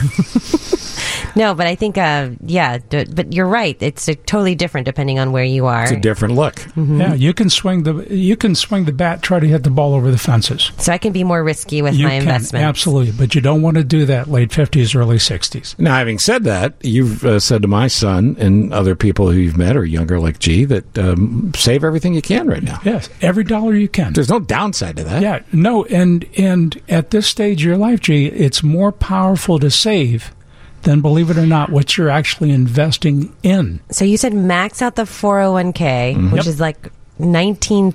Mm-hmm. I can't subtract $19,000 from my salary? You will name your first child after me. Oh. You will name your first child 401k. Yeah.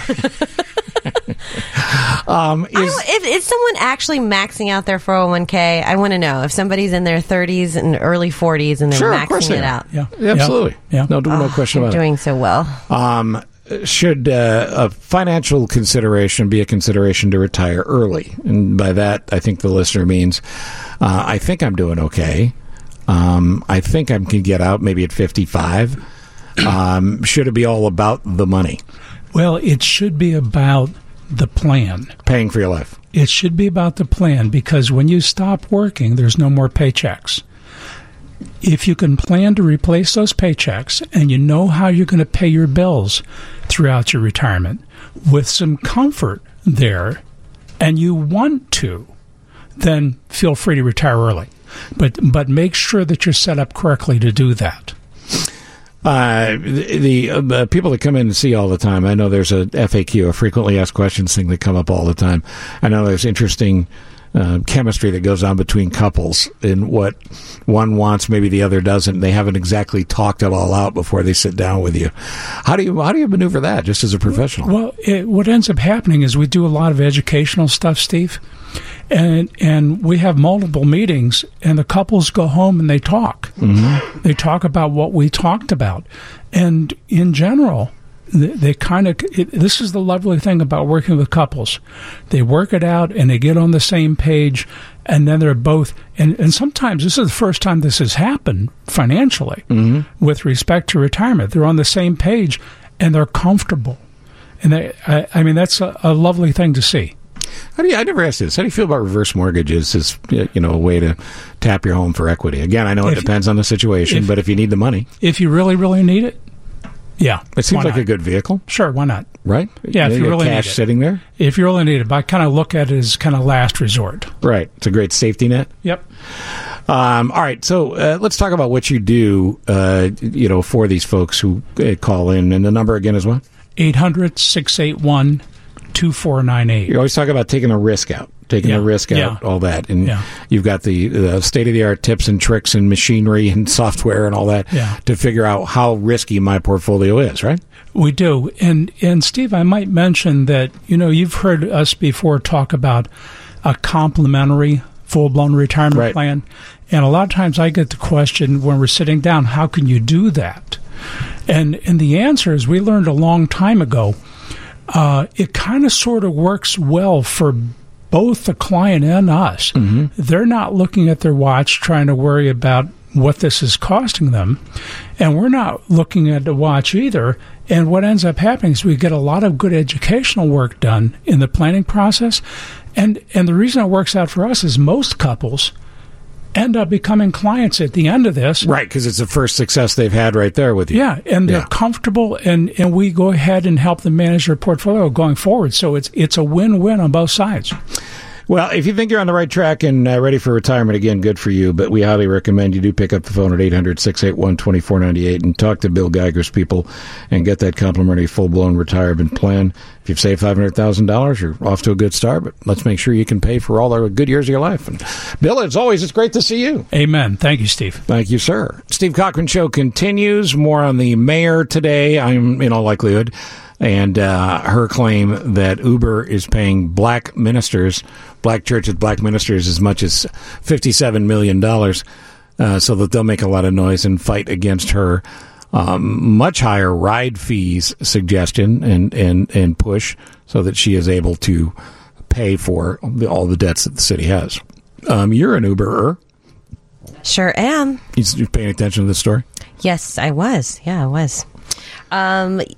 There's apparently there was a friend of mine was really upset about the extra tax. It's a lot for her, especially. What's it going to be?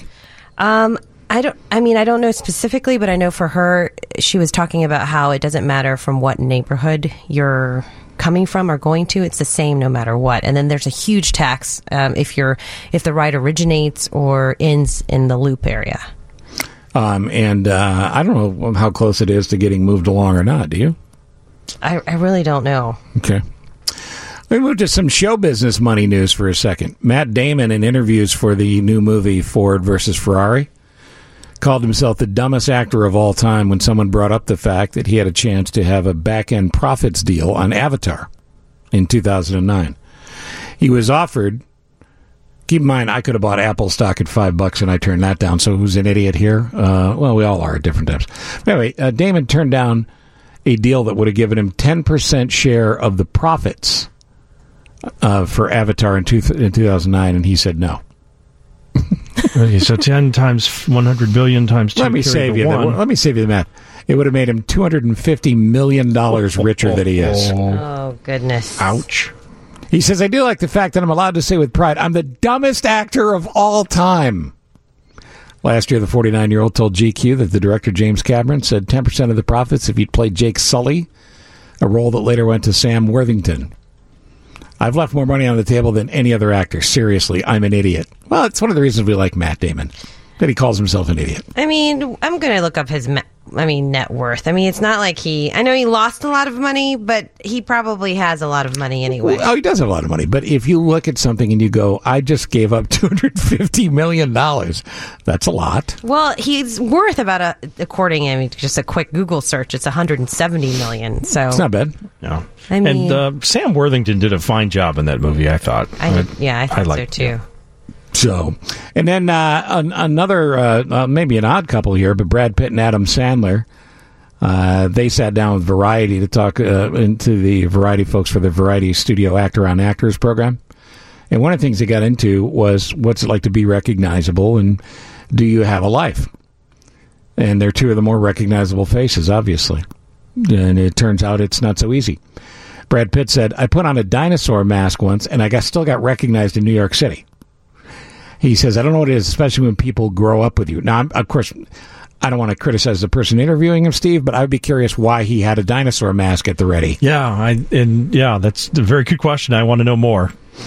If you have a character, Adam Sandler says, it's a good thing to go out with. He said at one point, I was skiing one time, had the helmet on, the dickie was up and the goggles, and I thought this was going to be a fun day. Nobody's going to ask any questions about movies, and I could just be with my family. He said it was 7 a.m, and I'm walking out, ready to go skiing, and I'm covered up, and someone goes, hey, Adam Sandler! And he pulled off the hat and the goggles and all that and said, well, how'd you know it was me? He said, that big nose of yours, I'd spot you anywhere. Has that happened to you before where you feel like you have a hat, sunglasses on, and then someone recognizes you? I like when people say hi. Now, it used to happen a lot more than it does now. They would know you, Steve. I used to do a lot of TV. By your walk. By the mosey? Yep, that's how they know you. The mosey, yeah. Mm-hmm. I remember once I was walking on Western Avenue in Ukrainian Village. I had a hat, my hair in a ponytail, sunglasses. Not because I was trying to hide. I wasn't anyone important, but it was just one of these things where I was just looked horrible because I had a long, late night. So I was trying to save everybody from having to look at me. And somebody driving by was like, hey, G! I was like, I don't even recognize myself. I look horrible. Yeah, people go, well, I don't understand why celebrities get upset. Celebrities on any level get upset about being recognized. But if you're having dinner with your family and somebody comes up and they interrupt dinner, I can understand why people would go, hey, can I meet you outside or whatever? These are good problems to have. Well, they're huge. They're unbelievable great problems to have. And like I said, I used to happen a lot when I was on TV, not so much anymore. Partly because I'm elderly. But I think because they recognize your voice. I bet they can hear you talking. Oh, I get recognized a lot, but I mean, not like the old days. Plus, I'm no longer doing any of the skin flicks that I did back then, too. You quit. That's how I met Dave. You quit doing your side hustles, that side hustle that made you really recognizable. Totally. Texture says, Steve, I've seen you out in Naperville a couple times at dinner and breakfast. Wanted to say, hey, moron, but I've refrained. Next time I'll speak up. Please do. Dave, don't you like meeting people? Yes, absolutely. I joke about, the fact that I don't like people. I like people. Oh, you love people. I've seen you in those situations. Well, I love meeting. I love meeting listeners, yeah. And viewers. Hi, CLTV. Give them away. Have fun. All right, so do we have anything more on the Uber story as far as costs go? So basically, one of the complaints was that with the new hike in the taxes, that it could disproportionately affect people in poor neighborhoods. Okay. Because the tax is applied the same way across all neighborhoods, except for the Loop. The Loop is more expensive. But the pro for this is that it's going to help with congestion, fight traffic jams, and then also the CTA ridership has been down, which hopefully it will send people back on the CTA as well. This is interesting to me because I don't live in the city. I come in and out from the burbs. And I come in and go out at, times that are not the normal times. I mean, I'm in here before 6 o'clock in the morning and I'm back out in the middle of the day. Mm-hmm. Who am I kidding? 10:30. So because of that, I don't have to deal with the rush hour stuff. And the only time I'm downtown, other than that, are holiday shopping, appearances, things like that, going to a game. So it's not a lot. But I'm told by you and a ton of other people that congestion has gone up dramatically. Absolutely, because it's Uber. It's Uber and Lyft. It's all the ride sharing. This is from a Crane Chicago business article. A new city from Chicago says that during a typical evening rush, 9,326 drivers complete 29,817 passenger trips downtown. And many, if not most of those trips only carry a single passenger. So they kind of hog an estimated 26 downtown lane miles. Wow. So now with the tax, the flat rate total tax, it's between 72 cents to $3. And the $3 tax is really for downtown trips that either originate downtown or in downtown during peak hours. From What's 6 it cost you to get to 10. work? $10-15? Well, there's all these incentives, so I pay for an Uber. Yeah, it's anywhere between $10 to $15 unless it's surging. But that's one way. That's one way. So when it's snowing, it could be up to $20, $25. Sure. But people were worried about, could this be a tax, especially on the poor, where there's gaps in transportation provided in disenfranchised neighborhoods. But truth be told, the study says that the tax is really going to affect people that do the private rides, because there's an option of doing a private ride or a pool ride. Do you know what a pool ride is? Where you ride with other people. So your trip takes a little bit longer. And most of the rides that originate from those neighborhoods tend to be pool rides, and pool rides, actually the cost will go down 10% for the tax. So it's really affecting people that can take the single rides. Frank's got a good idea. Let me go to Frank here. Frank, fix this problem, Frank. Well, a lot of people don't know that the four venues of McCormick Place, O'Hare, Navy Pier, and Midway Airport, the city's already collecting a tax of almost $6 on top of the fare that Uber and Lyft are collecting. So, a friend of mine, we did a pencil to the paper, and the city's collecting about $3 million a month from those four venues for the tax that's collected. And it's a little ridiculous. And that's just over and above. That's above and beyond what we already would pay. Right. And in addition to that, if the mayor wants to relieve congestion, if that's the objective, then put a cap on the number of total drivers. There's Uber, Lyft drivers, and Via drivers all over the place. That's the deal, right? If congestion is the problem, then put a cap on the drivers. Frank, thank you, man. That's a great idea, I think. Why wouldn't that work? Yeah, I don't know. That's something that would have to be self-policed by Uber, Lyft, and Via, and all the other ride-sharing apps. But just to clarify on this Chicago study, more than 50% of the Uber and Lyft trips hailed on the south and west sides are shared rides, and 90% of the trips from these areas are going to other neighborhoods, so they're not going to be affected by the downtown tax. Meanwhile, about 70% of the trips hailed on the north side and downtown are private, which means most of the new revenue will come from Chicagoans, hopefully, that can most afford it. So that's the city's argument. Okay. And the story continues. Yeah, but and that guy is totally true. The caller that just called, whenever I have to go to McCormick Place, it's going to cost me $25 or more. Yeah, and if there's an unlimited amount of drivers, there could be somebody that drives 1 day a week or 2 days a week. A lot of people, a lot of stay-at-home parents. And then they're just tooling around waiting for a fare. Yeah, supplementing their income.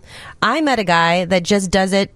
He just takes 2 rides a day. One, he picks a ride up on his way into downtown from the suburbs, and he takes someone home on the way out. Seems to be efficient. Yeah, it's his lunch money. Sure, there you go. Mark Carman is getting married, in a couple weeks, Dave? I think it's end of the month. And I got a thank you card for the present. We got him on the air. Remember we had listeners vote as well? Yeah. I wasn't here. That's why he was on the air today. Right, exactly. I forgot what we got him. What was it? Cheese? Cheese cutter? Cheese slicer? I hope he didn't get him just egg cheese. Beater? I mean, no, did you get him a hand mixer? No, it was a ham mixer. That was it. But there were 2 gifts. Anyway, the audience here, this is the best audience I've ever worked for, and it continues to be. And the audience here likes updates on this stuff. So I'm going to tell you that 2 things. One, Carmen's still getting married, and one, the hand mixer showed, and the other hand mixer showed up. But we'll get an update on Carmen's wedding coming soon. And, as always, it's just an opportunity for me to say thank you to the people that listen to this show every day and listen to this radio station every day. Because, Dave, you go all the way back to when Benjamin Franklin was here. Yes, yeah. And he did a great show, by the way. Yeah, Franklin in the morning. No one's been able to live up to it, right, Dave? Remember his jingles? Franklin in the morning. Oh, yeah. Yeah. And we got him highball glasses and a garlic press. Oh, that's that was right. It was the we garlic considered rocker. the hand mixer. It was the garlic rocker, and then you rock it on the garlic and it minces it garlic for you. So that was just from here. I still got to get him a regular wedding gift. Right.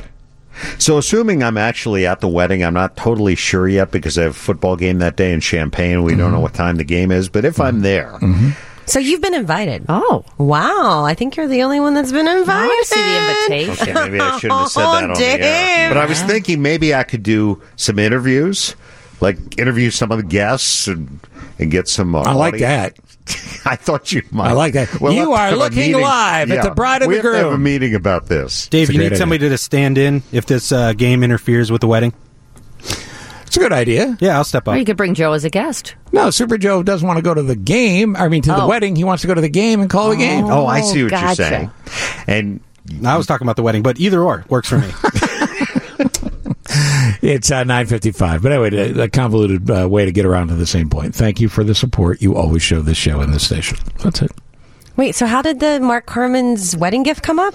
Explain I was that just to me. giving an update to listeners. Do you remember ordering that, G? I don't remember. Was Yeah, that well, not here either? The garlic because rocker. Vivian, I don't think I was Steve, here. Super Joe, and I were in the office. That's what they used to call Bill Left, the garlic rocker. Oh, you ordered Right. when he without was, me. when he 'cause was a Well, front man for his band. It was really Steve was just tickled by this Bill highball. and the herbs. You remember you were so tickled by this highball idea. Yeah. Because you don't drink, and you were like, do they still make these highballs? Yeah, and also just that's a funny name, highballs. That's it. Yeah, but the garlic thing, that was kind of lame. Thanks, appreciate it. Yeah. It's 9:56. We'll She's come just back. jealous she didn't get the garlic press. Exactly. You know what I'm saying? She's jealous. I didn't. Dandy. She's jealous I wasn't around when she was married. She's going to be renewing her vows soon, so you have an Is that true? opportunity. Me? Yeah, I was talking Doubt that. A little less than a minute before the Bill and Wendy show. Hi, Bill and Wendy. Hello, Steve. Greetings. Greetings to you, too. What are you guys doing today? Do you know this restaurant called Chuck's House of What Are You Eating Tonight? They're coming in. They're coming in? They're coming in. Yeah, that's the worst meal plan service ever. They are by far the worst of all time. They're trying to change all that, so they're coming in. I have never heard of this place. Oh, yeah, Chuck's House. What the hell do you want tonight? Yep. Somebody's got to choose. No, what are you really having on the show? We have Casey and the Sunshine Band tickets to give away. Oh, good. We promised them yesterday, and we didn't do it. You know, what I like to say is do a little dance, make a little love, get down tonight.